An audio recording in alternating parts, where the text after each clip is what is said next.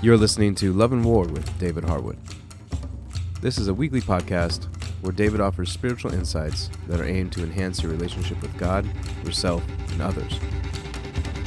If you are edified by what you hear, please recommend this podcast to people you love. Now, here's David.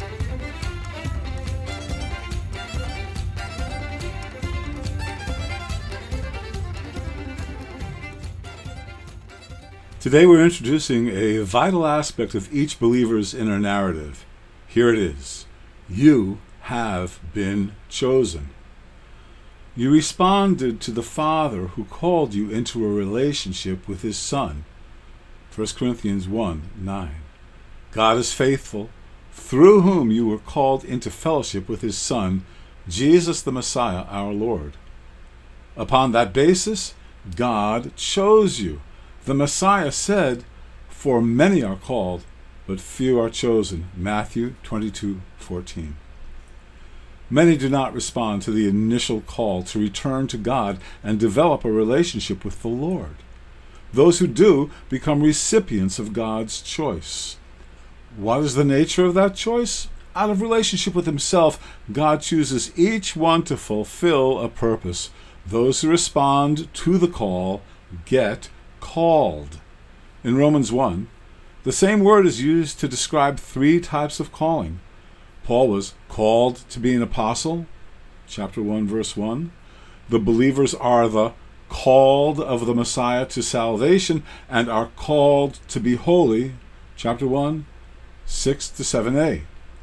Paul, a bondservant of the Messiah Jesus, called as an apostle, set apart for the gospel of God, among whom you also are the called of Jesus the Messiah, to all those in Rome who are loved by God, called to be saints. Paul's calling accompanied Paul's call. The Messiah said to Ananias concerning him, "Go, for he is a chosen instrument of mine, to bear my name before the Gentiles and kings and the sons of Israel, for I will show him how much he must suffer for my name's sake." Acts 9:15 and 16. As with Paul, being called by God to Himself can involve a specific calling. The first call is to the Lord. As that relationship is pursued, God confirms the second form of calling, which is another result of God's unique choice. Acts 13:2. While they were ministering to the Lord and fasting, the Holy Spirit said, "Set apart for me Barnabas and Saul for the work to which I have called them." The first purpose is to grow in your relationship with Him and His people. The outgrowth of that is the development of your gifts as you work out your initial calling. There is a term used to describe the experience of those who were called to prophetic ministry, the call narrative. I'd like you to take a look at a principle. Since the overwhelming majority of the scriptures were written specifically to the Jewish people, we find that those who are called are normally part of Israel. This is not always the case. For instance, God called Cyrus a pagan king, but it usually is. Israel is described as being a called and chosen ethnic family group. In the call narratives, we read about a person of a called, chosen group who was called and chosen as an individual. The person already had a destiny connected to his people's purpose. Now, the called and chosen person, within the called and chosen people, had a role to play in helping the people accomplish their calling, thus fulfilling the reason for God's choice. You are a member of the Messiah's body. The Messianic community has a corporate destiny to salvation and glory. You participate in that destiny. Within the context of your being part of this one new man, you have been uniquely chosen. Founded upon your salvation, you have been chosen to fulfill a specific calling that will enable the believing community to fulfill the purpose of God's elect community. That is generally called a ministry. You have been called, you have been chosen to serve. Many believe that his election has nothing to do with his affection. Yet there is an emotional component to God's choice. God especially loves those who respond to his call. He chooses who he loves. Being chosen, elect, is a huge topic. We need to explore it a little bit. This is how one theological lexicon defines the Greek word translated choice. To make a special choice based upon significant preference, often implying a strongly favorable attitude toward what is chosen, laonida. This is brought out beautifully in Moses' declaration to Israel, found in Deuteronomy 7:7-8a. The Lord did not set his love on you, nor choose you because you were more in number than any of the peoples, for you were the fewest of all peoples, but because the Lord loved you. Many think the Lord saw nothing in Israel to stir him to choose them. Even when they quote the entire passage, people tend to misrepresent the nature of his love and the reasons for his choice. Now, by the way, I've written about this in For the Sake of the Fathers and also in the book God's True Love. If you want greater detail, I encourage you to get those books. Okay, let's go back to that paragraph. Many think the Lord saw nothing in Israel to stir him to choose them. Even when they quote the entire passage, people tend to misrepresent the nature of his love and the reasons for his choice. Suffice it to say that God found something he loved in Israel. In fact, he loved this people, so he chose them. Deuteronomy 7:8a. But because the Lord loved you. Allow me to pose a question. Can you dare believe that God saw something about your heart that provoked him to choose you? Is that too much to believe? If you integrated that thought into your inner narrative, do you think you may be tempted to become arrogant? Fear not. Look at this. 1 Corinthians 1:27-29. God has chosen the foolish things of the world to shame the wise, and God has chosen the weak things of the world to shame the things which are strong, and the base things of the world and the despised God has chosen, the things that are not, so that he may nullify the things that are, so that no man may boast before God.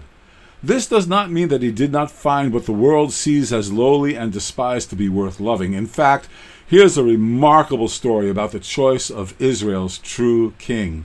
It is written, Psalm 78:70. He also chose David his servant and took him from the sheepfolds. Here's what happened. Bring your sons to me, Samuel said. Jesse didn't even bother to summon David. Out of sight, out of mind, doing menial work, the youngest, the least physically imposing, the overlooked one, David was lowly and despised. God said, perfect. And looking at David's heart, the Lord couldn't help but say, I want that kid to be my earthly ancestor. Let's choose him. And it was so. Here is the record of God revealing his choice. God sees, not as man sees, for man looks at the outward appearance, but the Lord looks at the heart. 1 Samuel 16:7b. Ultimately, David had a keen sense of being chosen. Look how he spoke of himself to someone who was mocking him. David said to Michal, it was before the Lord who chose me above your father and above all his house to appoint me ruler over the people of the Lord, over Israel. Therefore I will celebrate before the Lord. 2 Samuel 6:21. You've been chosen too. Perhaps the best known verse that describes this reality is found in John 15.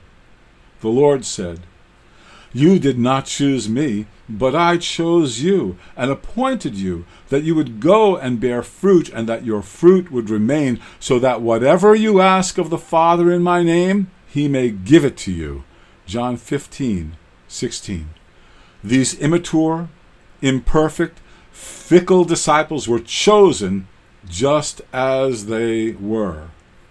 In closing, you are a chosen person. you've been chosen too. Yes, you've been chosen for a specific relational role and for effective service. You've been chosen to be a member of the Messiah's body. You've been chosen to participate in fulfilling God's purposes. All of this is true, but remember, the primary reason you've been chosen is because God loves you and wants you to be in relationship with Him. You have been chosen to be God's child. You have been chosen to be the Lord Jesus' sister or brother. You have been chosen to be Jesus' friend. Recognize and receive these realities. God has specifically chosen you because He has a unique love for you. Created to be His special person, He highly values you. In revealing His choice of you, He is showing you that you have great worth and dignity. In these meditations, we've consistently stressed that you are God's dwelling place. It's true. God dwells in you. One thing we have not focused on is the matter of this being the result of His choice. You have been chosen to be His dwelling place. Our next meditation will focus upon that relationship. Meanwhile, please consider and reconsider that God's choice of you is determined by how much He loves you, not just because of His nature and not a display of omnipotent volition, but because He finds you to be lovely, highly precious, in His eyes worthy of the Messiah's sacrifice. He has called you into fellowship with Himself and chosen you for a purpose.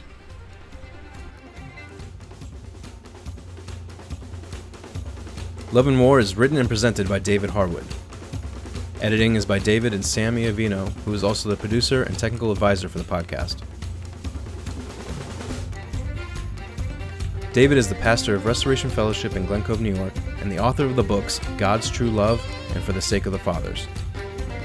To purchase copies of David's books, please go to loveofgodproject.org.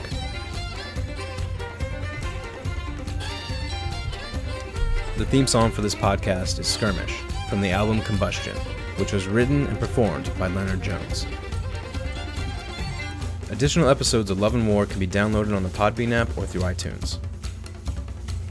For more information on Love and War, Restoration Fellowship, God's True Love, or For the Sake of the Fathers, visit us on restorationfellowshipny.com, loveofgodproject.org, book.forthesakeofthefathers.com, or you can follow us on Facebook at Restoration Fellowship NY, Love of God Project, Love and War DH, and For the Sake of the Fathers.